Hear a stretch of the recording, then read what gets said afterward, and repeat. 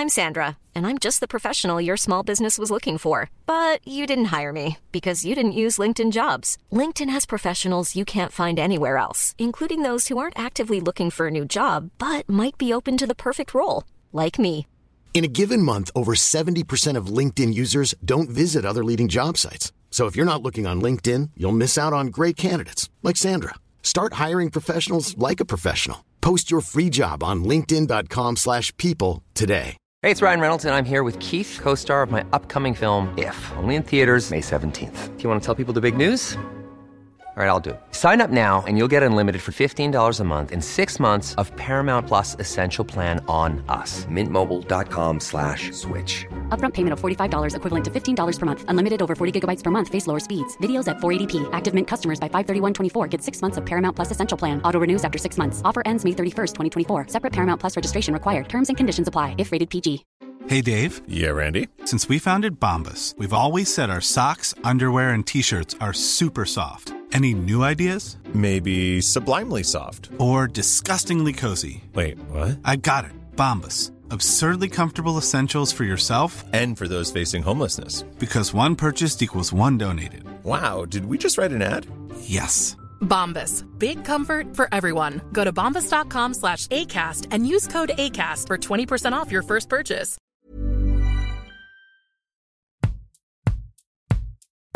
Hello and welcome to These Times. I'm Tom McTague. And I'm Helen Thompson. For all our regular listeners, great to have you back for the second part of our two-part special on the war in Ukraine. And for those tuning in for the first time, this is the podcast which looks at the history of today's world to try and make sense of what's going on. In last week's episode, we looked at Ukraine's ambiguous history of independence from the end of the Soviet Union to Russia's annexation of Crimea in 2014, the real beginning of this war now raging across the country. In this week's episode, we're going to look at what's happened since then and what that means for the future. And the question we're going to try to ask today is, why even after Russia's annexation of Crimea in 2014 has it been so difficult for the United States and the European Union to protect Ukraine's independence? With cheering crowds greeting him, Russian President Vladimir Putin made his first visit since Russia annexed Crimea from Ukraine. The future of Ukraine must be decided by the people of Ukraine. That means Ukraine's sovereignty and territorial integrity must be respected, and international law must be upheld. Macron's bringing the message that addressing Putin's security concerns can go hand in hand with defending Ukraine's sovereignty and territorial integrity. European Union executives have signaled their support for Ukraine to join the bloc in light of Russia's invasion. I would get him into a room, I'd get Zelensky into a room, then I'd bring them together and I'd have a deal worked out.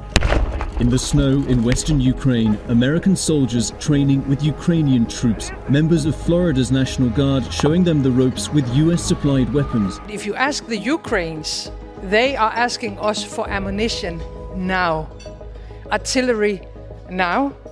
From the Danish side, we decided to donate our entire artillery.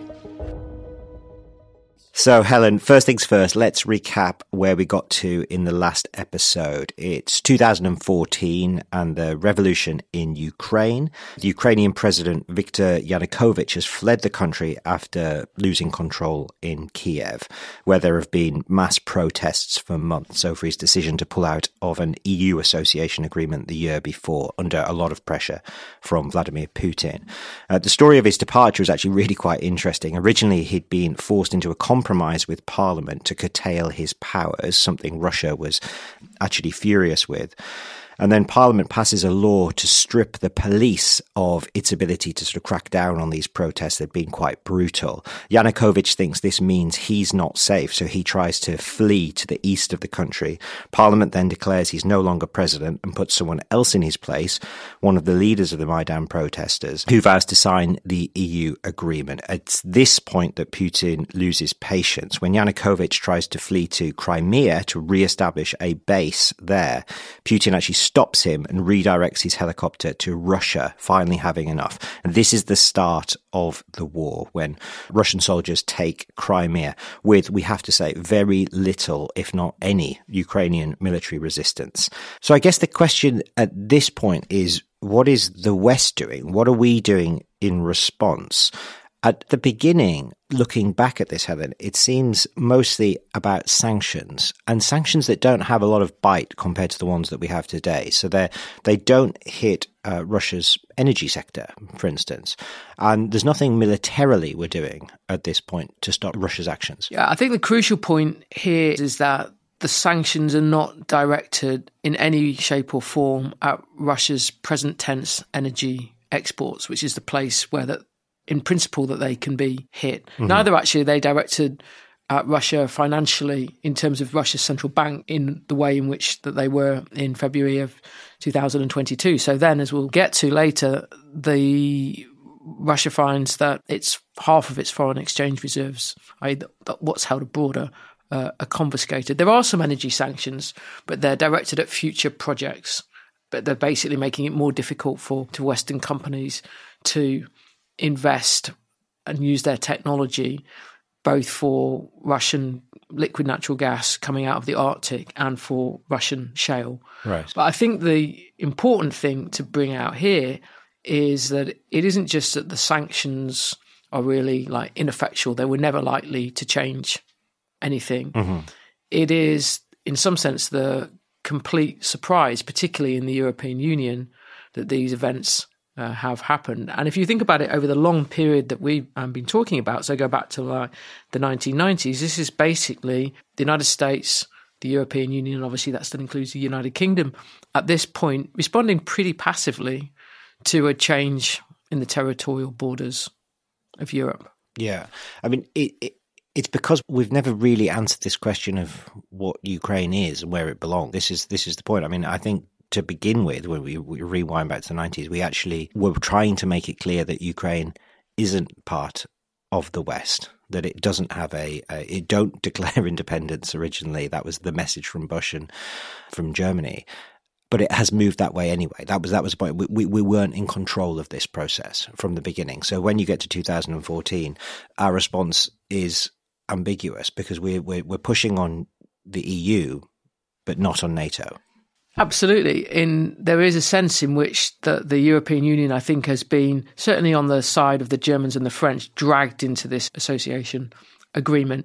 I think a significant part of that is actually down to the pipeline question that we talked about last week, where Ukraine has got these very old pipelines that go back to the Soviet era. They have a very difficult relationship with Russia over them. That causes a number of European Union states, not least Germany, but certainly not only Germany, very considerable problems. And I think a significant part of the association agreement is a way of, if you like, taking EU money to try to modernise these pipelines. Yeah. But there's nothing in terms of the bigger geopolitical picture that anchors that association agreement in anything. And this goes back to what we were talking about a lot of the time in the previous episode, is that in other cases, when it's actually full EU membership, it goes hand in hand with NATO. Yeah. Either it comes first, NATO, or it's done at the same time. Here we just have the association agreement with nothing that deals with the security side of things. And then the association agreement has set in motion this sequence of events, made much worse, it must be said, by Ukraine's financial position, which we'll come back to in terms of its implications during this period for providing Ukraine with economic support. But I think it's important here to bring out, Tom, that actually, even when we've seen the annexation of Crimea, even when war in the Donbass has broken out, even when Ukraine has actually really struggled militarily in responding to the war in the Donbass, particularly in the autumn of 2014, it's still not entirely clear how deep the commitment of the European Union and the United States is to protecting Ukraine, because we see two different things going on. On the one hand, from 2015, the US, the UK and Canada organised this essentially international coalition to train the Ukrainian army. And that does involve actually soldiers from NATO countries going into Ukraine to train these soldiers. I think there are 3 different bases in western part of Ukraine. And the Obama administration is behind that in quite a significant respect. Yet on the other hand, if you look at what Obama was willing to do in terms of pushing defensive military aid for Ukraine actually sending weapons. He's not willing to do that. Very, very limited. Yeah. I mean, when you look back at this period, 2014, I'm particularly struck by Russia's strength and Ukraine's strategic weakness, military weakness, geopolitical weakness, its lack of any real security partner coverage that's going to be meaningful. You know, it is getting beaten on the battlefield. That is, I think, one of the key lessons from this period. So you've had the revolution, you've had this period where they don't have a settled government in place. And this is the period where Putin pushes in or encourages the forces in the Donbass and takes Crimea. And then you get Poroshenko, who comes to power. And to begin with, he is forced right on the back foot, and he suffers a terrible defeat. I think it's in September of 2014, the autumn of 2014, as you were saying, which starts the Minsk protest. That's how to understand the Minsk process. Putin's winning at this point, and these are the first set of agreements. Putin is trying to federalize Ukraine to give the breakaway regions effectively kind of veto powers over Kiev's ability to shift Ukraine west and to make these association agreements with the EU. And then NATO has already been dropped as an idea at this point, or it had been dropped. So this is Putin's idea. And Minsk really confirms this. It looks like Ukraine is having to accept this because of its military weakness. And that doesn't really change even with Minsk II, which happens in February 2015. There's an interesting debate between the Ukrainians and the Russians about Minsk II. What is essentially, the conflict essentially seems to be that Putin says that there'll be elections in the eastern breakaway regions and that Ukraine can re-establish control over its own border with Russia, but it can only re-establish control of its own border after the election takes place. In other words, Russia will oversee the elections that take place to ensure the victory, to ensure that the results are what it wants in the east, so to ensure it gets the result it wants. And obviously Kiev is unhappy with this, but at the start it's too weak to be able to negotiate anything stronger. And this is the negotiations overseen by France and Germany without US and UK presence.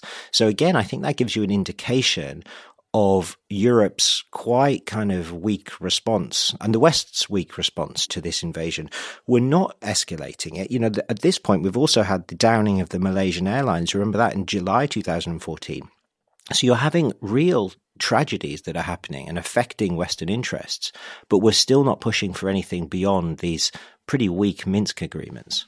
Yeah, I think the point of the Minsk agreements, isn't it, is to try to actually have a ceasefire because Ukraine is in a pretty weak military position. And then the idea is that by training the Ukrainian army, that Ukraine's position will in time strengthen. And I think there's aspects of that we need to come back to later, because I think they play a quite important part in trying to understand like what the French and German position is in the months leading up, or particularly actually in the weeks leading up to Russia's invasion. But if we pull back for now to 2015 and put these different pieces together, I think that what we can see is essentially a story of ongoing incoherence in the way in which the actors on the Western side, if we can call it that, because there's not much unifying to call it Western, I don't think. In this, so the US, which is still President Obama at this point, the European Union, and then the French and Germans acting effectively separately from the US and the UK. So one way of looking at it would be to say, well, look, the US and the UK concentrate on the let's train the Ukrainian army, which had shown itself particularly, completely ineffectual in what happened in Crimea. And actually quite a number of the Ukrainian soldiers defected to Russia after the annexation. And that goes back to the fact that the Ukrainian army had been created out essentially at that point of those who had been in the Soviet army in Ukraine. On the other hand, you've got the French and the Germans saying, look, we want there not to be a war. We want there actually to be a peace process. And this is the political settlement, as you've described it, in terms of autonomy for the breakaway republics that's going to bring this about. So which of these things is it? Yeah. Now, it's interesting because later after the invasion, Angela Merkel's going to say in various interviews that Minsk II was never serious. Yeah. It was just about buying time. Mm-hmm. And then you could look at it in terms of that hypothesis for buying time for this training the Ukrainian army to work. But then if you look at what Obama is both doing and retrospectively saying, that doesn't really add up either. Because of the fact that he's not willing to send defensive military aid. And of Ukraine. course, the Germans aren't either at this point. Nobody's willing. Nobody's willing to do that. And if we then turn to what Obama says about this, not now, but what he said about it at the end of his presidency in this interview with Jeffrey Goldberg of The Atlantic, which I think we've talked about in a number of episodes before, because this is where he discusses that the proudest moment of his foreign policy president was standing up to the blob, as he called it, in Washington about chemical weapons in Syria and the attack on the Assad regime that he pulled back from. In that interview, he makes it very clear that he's not really that bothered about Ukraine. He says, we have to be very clear about what our core interests are and what we are willing to go to war for. That's his exact words. And then he's saying that while Ukraine is a core interest for Russia, it is not for the United States. And this, I think, is the most revealing part about it. He then goes on to say, the fact is that Ukraine, which is a non-NATO country, is going to be vulnerable to military domination by Russia no matter what we do. So on the one hand, he's saying, well, we're going to train the Ukrainian army because it's fun. Ukraine is very vulnerable to Russian military power. On the other hand, he's saying, well, it doesn't make any difference what we do because Russia's going to militarily dominate Ukraine in the end. It's the training of the army is almost like a political act. It's saying, look, this is the right thing to do. We will do what we can. We will help you where we can, but let's be serious. Ultimately, we're not going to fight for you. We're not going to go to war for you. You're too close to Russia. And, you know, going all the way back to George Bush Sr., who Obama is actually very fond of, and very particularly fond of Robert Gates from memory, this kind of Republican realist foreign policy worldview, just thinks that Ukraine is kind of part of the Russian world. That's effectively the frame in which he's acting in. And you got to say that it's a legitimate foreign policy that Obama is setting out there. It's saying that there are limits to where America will act in defense of democracy or ideals. And effectively, the edge of the European Union is it. You know, we are not going into Ukraine. We can't afford to, and we're not going to fight. I'm not sure about that in this respect. It's also, I think, quite provocative to be training the Ukrainian army in Ukraine itself. In that sense, and I'm not saying that in any way to say that makes anything that Putin's done or says about this remotely justifiable. But I think it is another example of the incoherence that we've been talking about since the beginning of this. Because if Obama really followed through on what he says was his position, why was it the case then that parts of his State Department, as we talked about in the last episode, are at the very least, should we just say, engaged in events in Ukraine in late 2013, early 2014, around the removal of Yanukovych? Totally. There are complete contradictions running through American foreign policy. What I mean is that when Obama talks to Jeff Goldberg there and sets out that vision, that's a reasonable idea of foreign policy. It doesn't actually exist in reality. The reality is something more provocative, like you say. So which is it? And I think, but this gets back to the point about incoherence of Western foreign policy, because not only is American foreign policy incoherent, but when you add it with what Europe is doing at the time, it's even more incoherent. Absolutely. And I think that as well, we need to factor in something that changes in 2015 that in a way just reinforces the incoherence is the question of, well, what is American and European policy, European Union policy towards Russia in other parts of the world? Because in September 2015, again, that this is a moment that we've discussed in a number of these podcasts in the course just of the last few months, Russia militarily intervenes in Syria in September of 2015. It does so in support of the Assad regime and taking air action against ISIS. Now, the Americans are already, as we discussed in the Iraq episode, themselves involved in Syria in anti-ISIS operations concentrated on air strikes. And what we can see I think it's really by June of 2015, is that you reach the point where the Americans and the Russians are planning joint air operations against ISIS targets in like Syria together. And then at the same time, back in Ukraine, the Americans are training the Ukrainian army against possible invasion from Russia. So now, again, as we've talked about before, events in Syria itself mean that cooperation, with American-Russian cooperation, comes to an end in like September or October of that year, so in the build-up to the presidential election of that year. But I think you can then see, if you look at the way in which the foreign policy aspects of that election between Hillary Clinton and Donald Trump played out, all the divisions about what to do about Russian power between what's going on in Europe, what's going on in Syria, are very much to the fore and are going to shape then, for obvious reasons, the Trump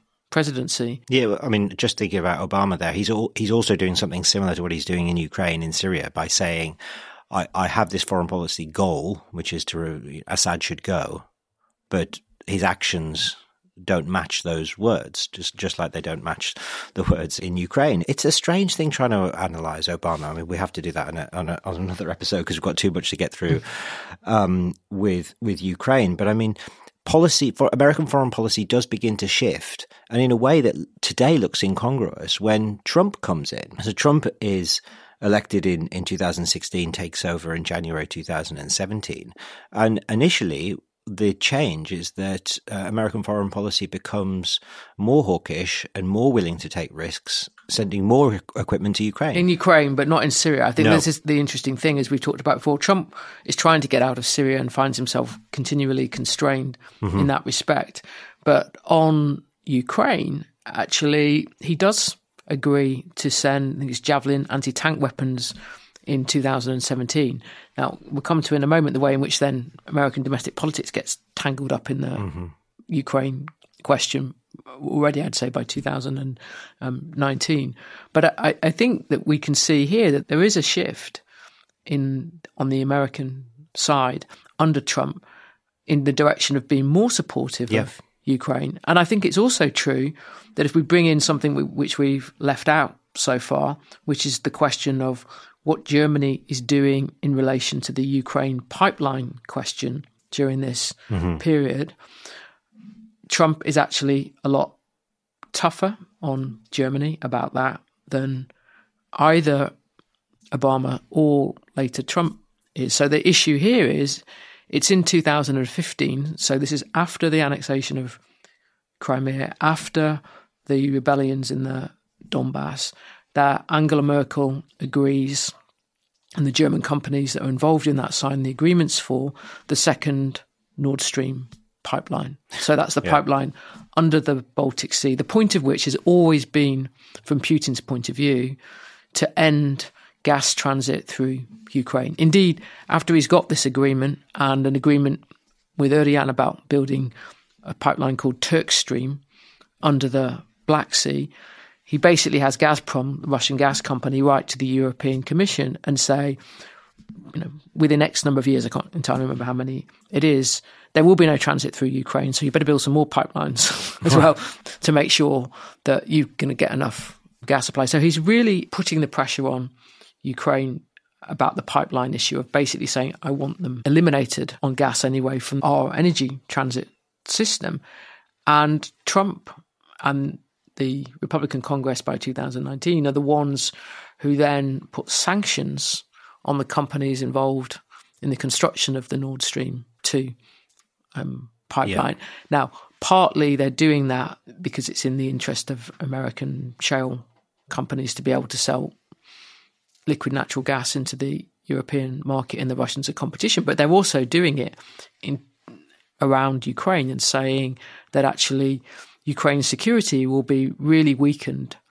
And this is bound up with the depth of Ukraine's financial problems during this period if it loses all those transit fees from Russia. So there's two respects in which Trump is significantly more supportive, I think, of Ukraine, at least in the outcome of what he does, regardless of what his inner intentions are, than what the Obama administration has been. It is a bit perplexing as a non-expert on this, because you think, in one sense, Putin seems to be making Ukraine less important to Russia by bypassing it. I mean, he's obviously frustrated because it's a basket case and the pipes haven't been kept up to date, and the gas is being siphoned off by the Ukrainians and all of that.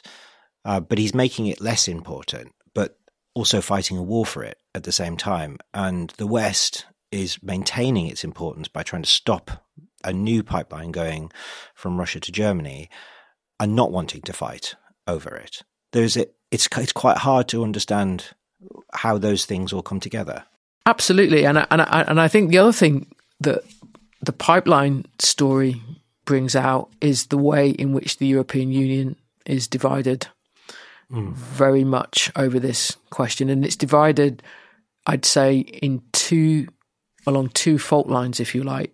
You have Poland, who right from the beginning of the first Nord Stream pipeline, so back in 2005, had been very hostile to it and basically said that it will undermine Ukraine's independence by this pipeline. So I think it's either the foreign minister or the defense minister at the time in Poland describes Nord Stream 1 pipeline as the equivalent of the Nazi-Soviet pact, i.e. partitioning up what was then the Ukraine part of Poland, amongst other things. And Poland continues to be an even more ferocious critic of Nord Stream 2 because it's actually been agreed in the wake of the events of 2014.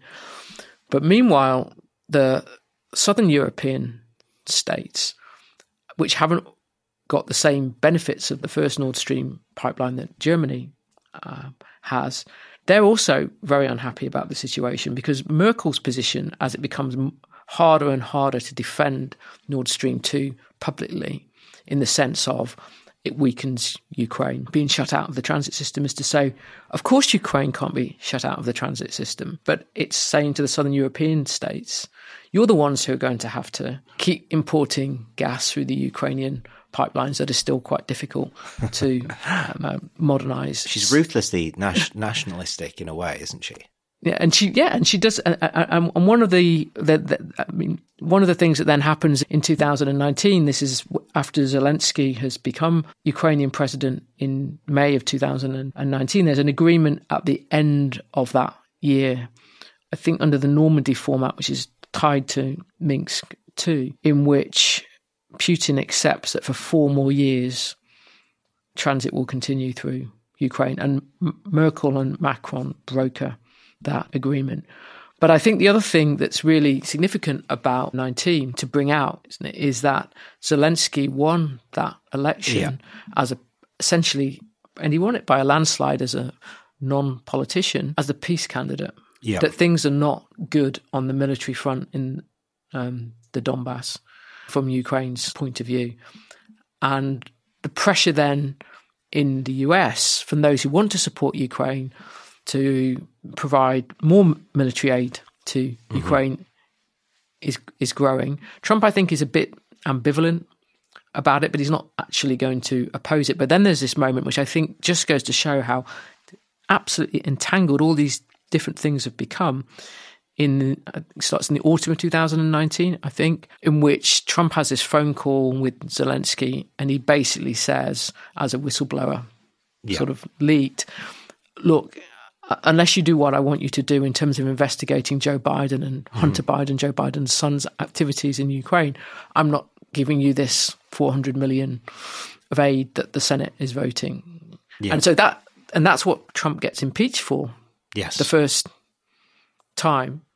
Yeah, it starts to drift and infect US politics. Well, I think it's going both ways, isn't it? Is that what we can see, which is still obviously going on, is that US, all those domestic political conflicts around Trump are getting entangled with the Ukraine funding question. Yeah, but in complicated ways, isn't it? Because we now think of Trump as a threat to Ukrainian independence, which he evidently is. But at the time, he begins as a more hawkish supporter of Ukrainian military resistance. And then you start to get this entanglement, as you've just described it. And again, the other, as you say, the Zelensky coming to power in 2019 as the peace candidate, the Russian-speaking candidate from the East, who Pedro Poroshenko tries to paint as, soft and a return to that kind of more Russia friendly or Russia focused candidate. But he's an anti-corruption candidate. But I think what has also changed at this time, from my understanding, my reading of this period of history, is that by 2019, Ukraine has formed into more of a nation state than it was in 2014, when it was much more divided between East and West. Because as you say, Zelensky wins a landslide, and he wins in every region apart from one, which is completely different to the political map in 2014, which had been divided in half between East and West. He's as a anti-corruption candidate. And so things are starting to shift both in American politics, in European politics, but also in Ukraine, which I think is then going to be really important for the war itself. Yeah, the other place I think where something changes in 2019, which does have consequences, is France and Macron.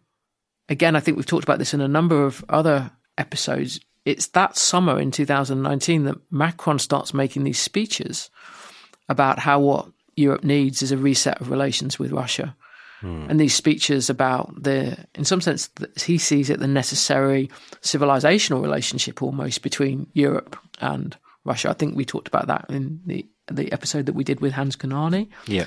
And that becomes, again, a fairly lethal contradiction in all this. And I think that there's no point, in which you can say that what the different parts of what shouldn't really be called the West in this respect, because there's no unity to it. There's no way in which that they're cohering together. And then you've got these bits around Trump that are coming sort of left field, and the ways in which what's going on in the conflicts in the American domestic political sphere is making any coherence even harder than it already was. And we haven't really got time to it. We've left out of this, which we could have spent more time on, the fact that it's been incredibly difficult for the IMF, the International Monetary Fund, to keep a steady flow of credit to Ukraine through a time that's still economically very difficult for it, because that's tied to the IMF making conditionality demands in terms of anti-corruption, and it's very difficult for even Zelensky to make the changes that the IMF required just because of the depth of the corruption problems in Ukraine. So you could, I think, look at the end of those months of the Trump presidency, like through 2020 or the last year on it, and say, actually, that generally things look quite good from Putin's perspective, and that essentially that the direction of travel would look to be that Zelensky making effective concessions. Yeah, and we'll turn to that after the break.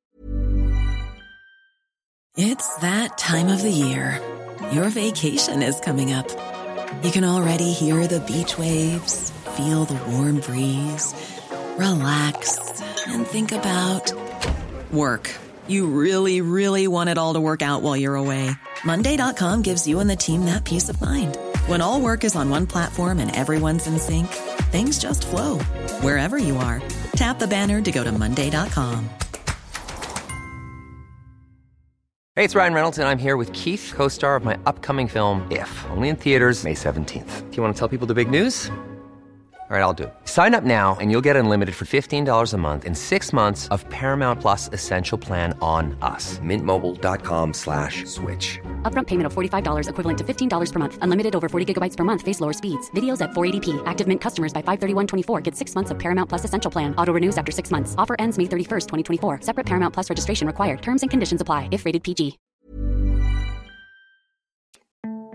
This week from Unheard. So we've got to go back to the study of the past with a very close eye on the evidence. I've come to the place where I don't actually think there's much value in arguing with people who have decided that the West is evil, whether they're woke leftist or whether they're woke rightist in this way. You know, I'm all for pointing out the things that the people in power don't want said, even if they mean they're uncomfortable for us as a country. The wokeification of the right operates in a slightly different way, where it's not about our society, it's about the elites. Just search Unheard wherever you get your podcasts. Welcome back, everyone. So the next episode that we want to talk about is 2020, the election in the United States that brings Joe Biden to power in January 2021. This is another shift, but it's also a really messy shift. You've obviously had January 6th and all of that that's happening in Washington, but you've also got President Biden now caught up in the drama of Trump's impeachment with these allegations about Hunter Biden and his involvement in Ukraine. So it's a real mess. But I think one thing that we can draw from President Biden's history, and we recorded an episode about this, or a couple of episodes about this, is that President Biden is much more a member of the kind of Washington blob that Obama is defining himself against and being proud of his achievements of standing up to the blob. President Biden is more interventionist. He's more of a sort of foreign policy establishment figure. He is more supportive, I think, of Ukraine than Obama was. He was more supportive in 2014. But then you have to contrast that with his overall strategy, which is also to try to pull the United States out of some of its entanglements that it's been caught up in for so long. So you've got his attempt to try and pull back from Afghanistan, which will happen later in 2021. So that is the sort of the bigger picture here. So how is that affecting the situation on the ground in Ukraine? I think the important thing to see about Biden's presidency are two things. Firstly, how quickly events start to change. So it's in March of 2021 that the first Russian military buildup on the Ukraine border starts. Right. And the second thing is that for Biden, the Ukraine question has another dimension, I think, around the pipelines, which is about America's relations with Europe and Germany in particular after the age of Trump. I mean, perhaps the age of Trump hasn't yet ended, but no. Let's just say after the Trump presidency. So it looks like it's pretty important for Biden to try to have a reset of EU relations and perhaps German relations in particular. Yes. And that, I think, is both driven by Trump, as I've said, but also by trying to get the Europeans on side about a more confrontational policy towards China, remembering that right at the end of 2020, so between the election and before Biden taking office, Macron and Merkel had struck that EU effectively on a bilateral basis, even though it was an EU agreement with China, the investment agreement, kind of like signaling to Biden before he took office, we're our own player on China. So I think that there's a sense in which Biden sort of effectively says to the Germans, okay, I'll give you a reset on the pipelines. So in May 2021, the sanctions on Nord Stream are taken off by Biden, and I expect you to play ball, so to speak, over China. Now, I don't think that playing ball over China really occurs, even though the investment agreement is not going to be ratified by the European Parliament. But I think there's kind of like a parallel track, if you like, from this point on through 2021, is that on the one hand, Russia is mounting a lot more pressure on Ukraine, and Biden's trying to carve a way of using the Ukraine issue in one aspect, but only really in one aspect, to try to improve relations with Germany. And at a certain point, they're going to come crashing into each other. I mean, listening to that narrative, Helen, I can't help but think Biden's policy seems somewhat naive. You know, I'm not sure what he's got from Germany and France by taking off the sanctions on Nord Stream. I'm not sure what any US president has got from its pressure going back decades to get the Europeans to increase their defense spending and the like. There is some evidence that a sort of more blunt approach that Trump was taking towards Europe, including Britain, which had been bullied, as we've discussed in previous episodes, had been bullied into changing its position on Huawei and its relations with China, was working. So again, there's such a tension when trying to understand US policy on Ukraine. When you look at it today, and then you think back through the Biden, Trump, and then Obama presidencies, that it's not that the Democrats are clearly more supportive of Ukrainian independence and are much more have a kind of more moral foreign policy towards it. There's a lot of moving parts here and contradictions, and it's quite hard to see like the through line here. Yeah, I think that's right. But I think there is another way you can look at it as well, which is that Biden administration has a reasonable sense, certainly I would say by halfway through 2021, that things are changing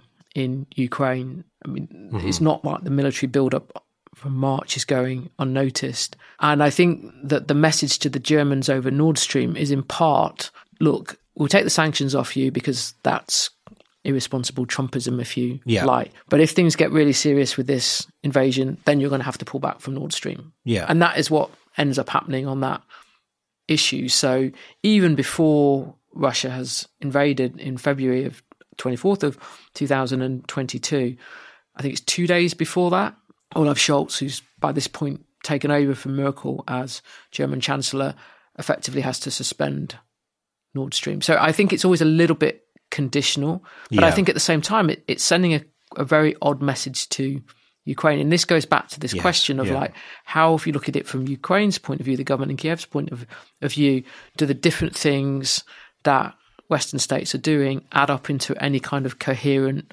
protection for Ukraine's independence? Because even if you can kind of like find some like rationale, we'll give the Germans a bit because we need to, because Trump treated them so badly, so to speak, is that still sends a signal to Ukraine that they're not as serious about the financial implications of Ukraine being cut out of the transit system as Trump had been. On the other hand, if you look at the actual military aid commitments, or the general aid, but the military commitment in particular, in terms of arms that has been provided through 2021, you can actually see that it's more significant under Biden than it had been under Trump. So there's, I think, 60 million approved in the Senate, or in Congress, I should say, in September of 2021. And then in December, so this is before the actual invasion, but when a second military buildup has taken place, then Biden approves a 200 million shipment of arms. You think about those numbers, Ukraine, though, compared to today. I know. And we're talking about, what's the Senate is talking about, is it 80 billion? Yeah. Just extraordinary to think back. And it's not very long ago. But I mean, talking about the signals that this incoherent Western policy is sending to Ukraine, well, they're obviously also being sent to Russia. And what is Putin making of all of this? And this kind of, on-off signals about Nord Stream and Germany and transit fees through Ukraine and Ukraine's importance to the West and how much we're willing to support an independent Ukraine in keeping its independence or establishing its independence, really, because I don't think it's ever been properly independent since independence in 91. That's one of the lessons I think that I've sort of drawn out from this history. And you see then that Putin seems to be ramping up the pressure with its military build-up on the border, and this seems to be on-off in 2021. So it's built up earlier in the year, then withdrawn, and then built up again. And it's a kind of blackmail attempt on Ukraine. I think that's right. And another piece I think we should bring into the picture is what happens between September and November. So I think there's a meeting between Biden and Zelensky in September of 2021. And then there's a declaration in November of 2021. So this is pretty much after the second military buildup has started, of what's called the US-Ukraine Charter on Security. And what's notable about that is that whilst it's rhetorically completely committed to the Minsk II process, it also says, and I think this is stronger than anything that's been there since the annexation. So to quote the Charter, the United States does not and will never recognise Russia's attempted annexation of Crimea. So that's quite a strong statement, given that really nothing's been done in terms of engaging with the Crimea question since 2014. I think the context of it is the military build-up. But this is another, I think, shift in American policy. Whether it's joined up with the apparent still Franco-German commitment to Minsk II is another matter. Yeah, the Americans have led, the Germans and the French lead on the diplomatic negotiations.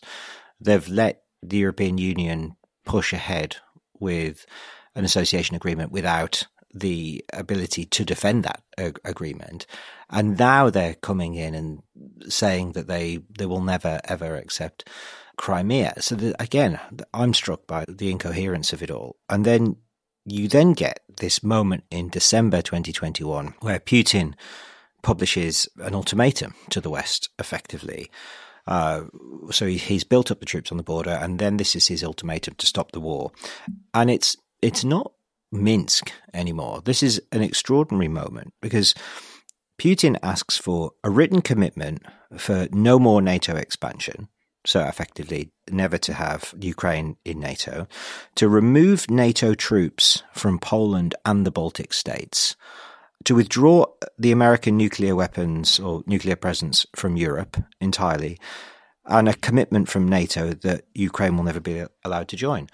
I mean, that is Putin effectively saying, you're not committed to this, to Ukraine, and I want to go back I want to wind the clock back all the way to 1991, effectively. You've got to back all the way off. I mean, the reality is, but America is never going to accept that. NATO is never going to accept that. But that then is the frame for the war that happens 2 months later in February. Yeah, I mean, I think that what we can see is that it's very, very hollow, these things that Putin says about NATO. I mean, I think he's made it very clear in all kinds of ways that his problem with regard to Ukraine is nothing really to do with NATO. It's to do with the fact he doesn't accept the legitimacy of the Ukrainian nation state. He never has done. And he regarded the events as they had transpired, as we've been talking about them, as an opportunity, perhaps that hadn't existed before, to try to do something about that on a much grander, bigger scale than he tried in 2014.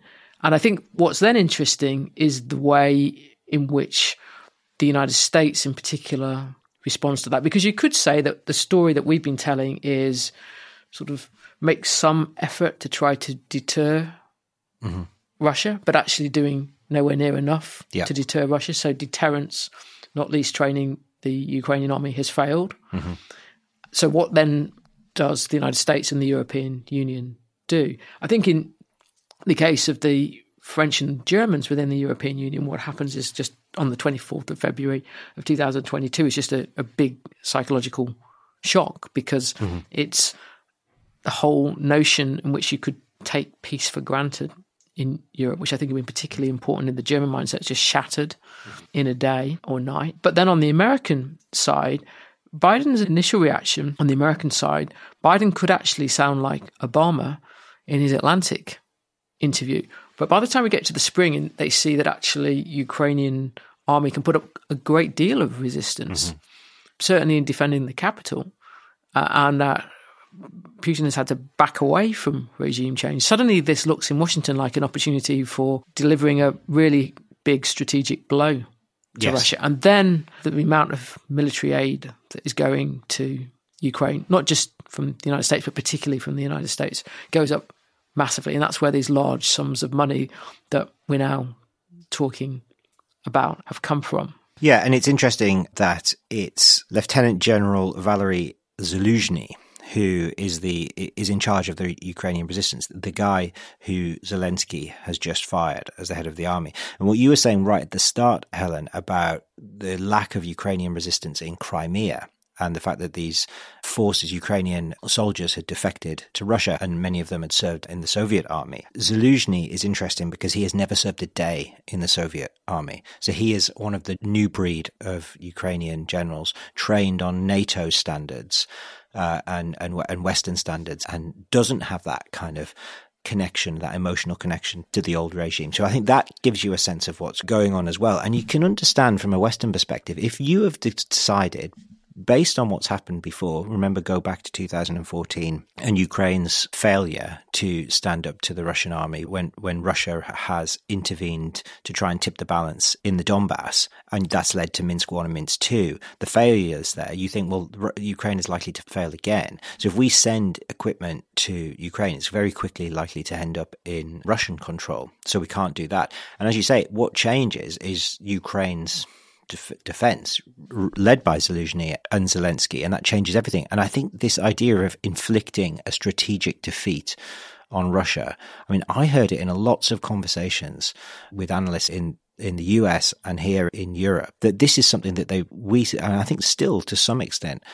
believe might be possible, that Russia will emerge from this incredibly weakened. And that looked like it was going to be the story in 2022. You know, its army was going to be defeated. It was going to lose its attempt to establish this Eurasian union, which is at the heart of Putin's vision, effectively to reestablish a kind of union state between Russia, Ukraine, Belarus, and its old Soviet republics to the east. It was going to lose all of this, and the West was going to emerge stronger. And that kind of was the story in 2022. For a lot of it, you had NATO expansion. Even earlier in the first part of 2023, I think the thing that's changed is the failure of the Ukrainian counteroffensive this year. So the summer offensive. So what happened militarily between June and September, October. And I think that's the context in which, on the issue of providing ongoing military aid to Ukraine, that's the moment that we're still in. So we're recording this episode early this week. So it's only Wednesday, the 14th. We usually record on a Monday.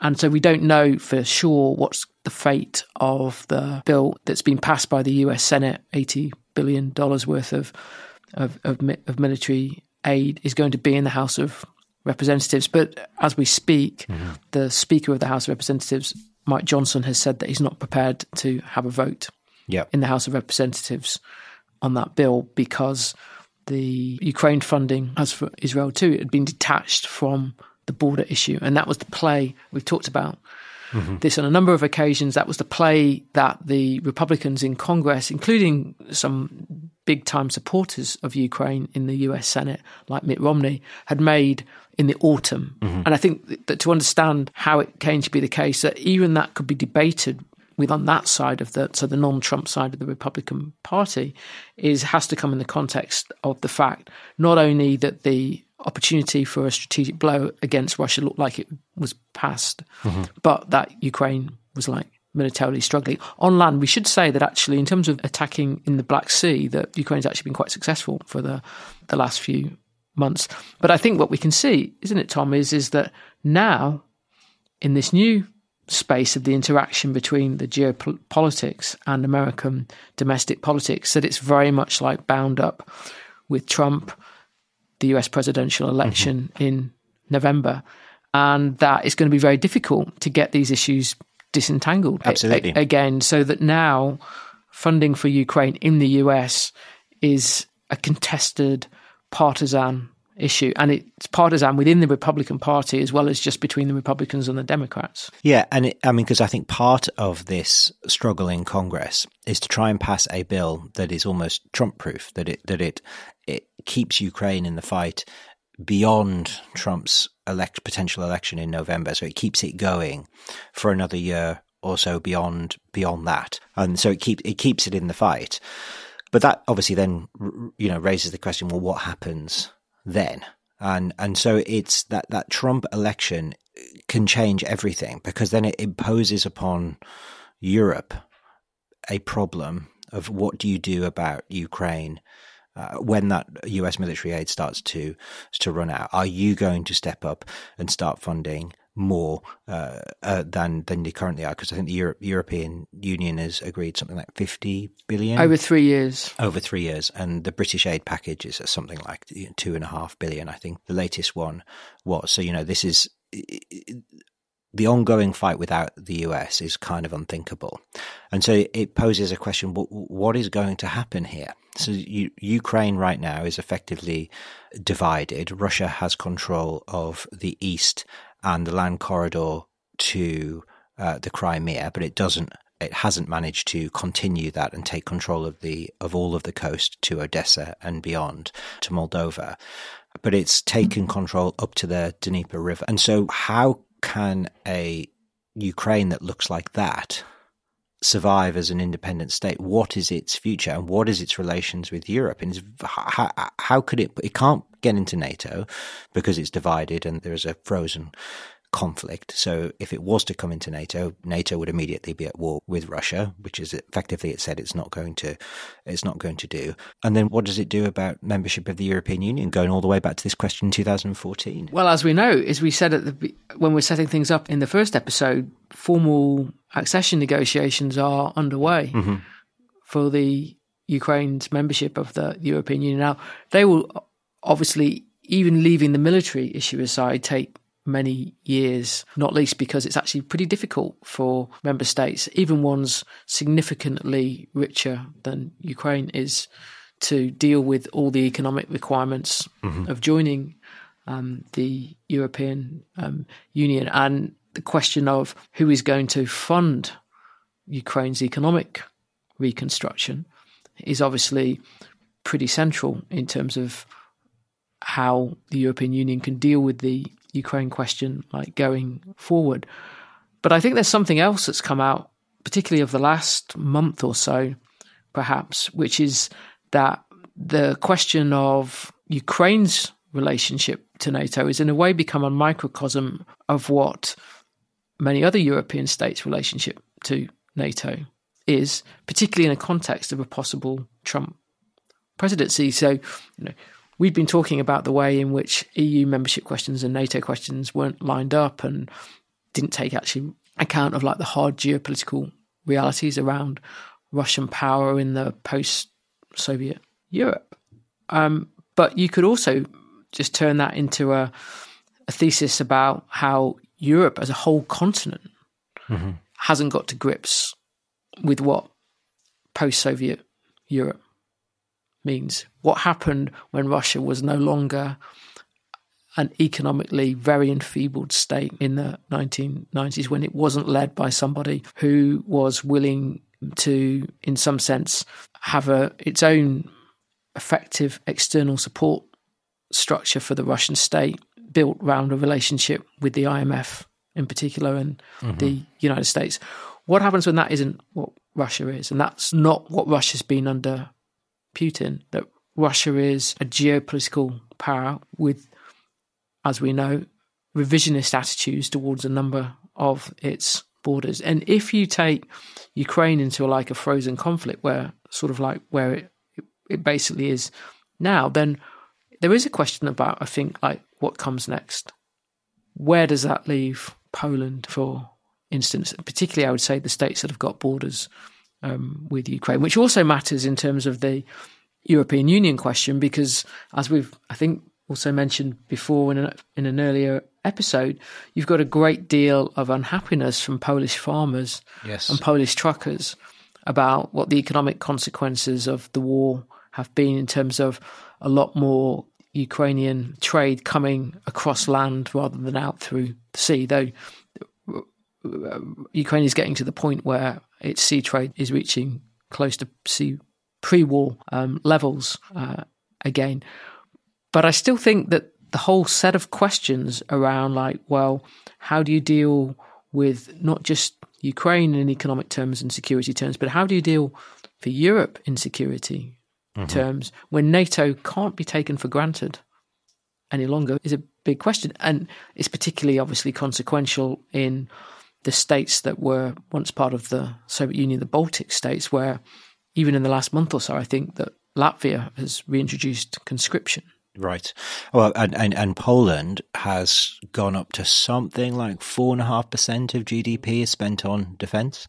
So that they are becoming one of Europe's primary military powers, sort of quietly. 4.5% of a much bigger economy than it used to be is a sizable chunk. I mean, Britain is talking about having to get to 3%, but it's very difficult to see the politics in which that is possible. And then thinking about Germany and France, but Germany in particular, whose economy is struggling, who's seen Nord Stream 2 blown up during this war. Is Germany going to be prepared to pay the bill necessary to bring Ukraine into the European Union? I wouldn't be confident at all if I was a Ukrainian thinking about that. I mean, and that has been how the European Union has expanded. And going all the way back to 1990 again and thinking about this question, this is the settlement that, you know, Germany will pay in large regard for expansion. And so I just don't know. I mean, Ukraine is so poor and so corrupt and now so destroyed. Will there be the political will, the democratic will in Western Europe to pay for it? And then I don't know what you do about NATO. But I think that the question in a way is even harder than that, because I think the answer is there probably won't be. But the Ukraine question isn't going to go away on any of these fronts just because there isn't, what you just said, a democratic political will to deal with it. That the history of the last 30 years is not going to be undone. Ukrainian nationhood, the idea that the Ukrainians are a nation or a people and that they have a state, in one way, that is a much stronger than it's been at any point in the history of independence that we've been talked about. It's wars that make nation states, and actually it's often even wars that aren't necessarily won. I mean, think back to the impact of the Napoleonic Wars on the idea of there being a German nation. Might be one example, is that there is a sense, I think, in which in the 1990s, the reason why not just Bush but European politicians like Thatcher and Kohl weren't that keen on Ukrainian independence was because they didn't want to have to think about what it really meant to have independent states between Russia and Germany again. That just seemed like history returning in a really nightmarish way. If you look at the ways in which those territorial borders have been contested, often catastrophically in terms of human suffering. But there's no way back to the way the world was before December 1991. Ukrainian nation state it can be militarily defeated, it can be economically very weak, it can be incredibly difficult to see how it can join the European Union with any alacrity, but it is now part of Europe's politics. That's really interesting because you think back to Bush and to Kohl and to Thatcher effectively saying, no, don't. You're not independent. And a Ukrainian nationhood not quite existing properly. It's certainly not felt in the depth and the breadth that it is today. But actually they couldn't do anything about it because Ukraine decided to declare independence and voted for it across every region of Ukraine, including in Crimea. And so they had to deal with it. And effectively that's the same thing that's happening today. It is. And I think you could push that thought a little bit further, Tom, and say, how did that sequence of events that we began with from the moment when Bush went to the Ukrainian Soviet parliament and warned against suicidal nationalism as he saw it running through the coup against Gorbachev, the way in which Yeltsin then effectively took control of what was still the Soviet government, but doing so from Russia. This is the reason why it didn't turn out the way in which Bush, Thatcher and Kohl wanted was because of the way in which Yeltsin acted, so the way in which the Russian president acted through the events of August of 1991. And I think at the core of a lot of this is the inability to reckon with what Russian power means. That doesn't mean to say that Russian power is always strong, quite the contrary. Yeah. I mean, really, and it doesn't mean to say that Russia can project military power successfully even. Again, quite the contrary. And even with all the problems that we've been talking about for Ukraine, I think it is important to see that Russia has been pushed back effectively in the Black Sea out of Sevastopol, not on land, but on the sea, because of the ability that Ukraine has to use Western-supplied long-range missiles to attack Soviet naval warships, the Black Sea. This is a question of what do you do about a Russia that has had a pretty complicated war from its point of view? That is, again, an existential question for Europe. As you say, it's not just about strength when we're analysing these geopolitical questions. Actually, the more interesting question might be about the weakness of all of these places. So Russia is not strong enough to impose its will on Ukraine, which has become an ever stronger nation. Europe is not strong enough to bring Ukraine in, and the Americans don't seem strong enough to be able to decisively take on Russia and bring Ukraine into the West either. So there is a kind of Ukraine is at this point, the bit in those overlapping circles of all of these various powers. And also in the US domestic political conflict, I would say as well. So, I mean, the point is we're basically here forever. Yeah. Well, on that note, I hope you enjoyed the 2 episodes now that we've done on Ukraine. I mean, we're evidently going to have to keep coming back to Ukraine. Please do, as ever, follow us and give us a rating or wherever you get your podcast, because it really helps us. Thanks so much for listening, and see you next time. And as ever, this podcast was produced by Ewan Daughtry. Planning for your next trip? Elevate your travel style with Quince. Quince has all the jet-setting essentials you'll want for your next getaway, like European linen, premium luggage options, buttery soft Italian leather bags, and so much more. And is all priced at 50 to 80% less than similar brands. Plus, Quince only works with factories that use safe and ethical manufacturing practices. Pack your bags with high-quality essentials you'll be wearing for vacations to come with Quince. Go to quince.com/pack for free shipping and 365-day returns.